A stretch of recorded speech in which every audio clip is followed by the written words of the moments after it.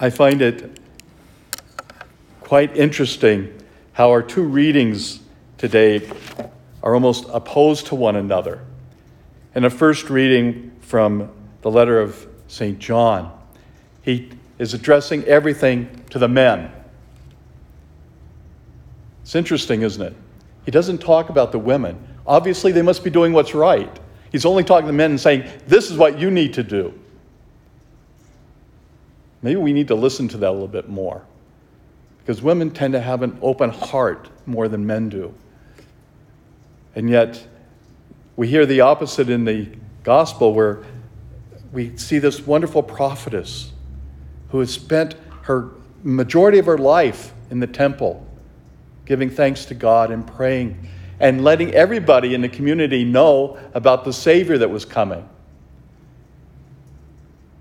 She understood, she felt in the depth of her heart the great gift that God was presenting to the people. And then imagine what it must have been like for her when she sees the Lord being brought in for circumcision. They were fulfilling the law, but she saw something greater. I'm sure that had to have been a great blessing to both Mary and Joseph, because they already knew, but here's a confirmation of what they knew.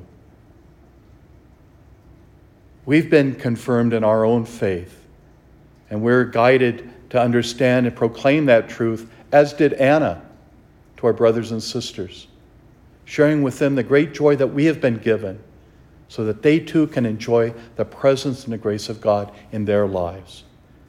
May Lord help us to be that witness, as was Anna, for the sake of God's presence.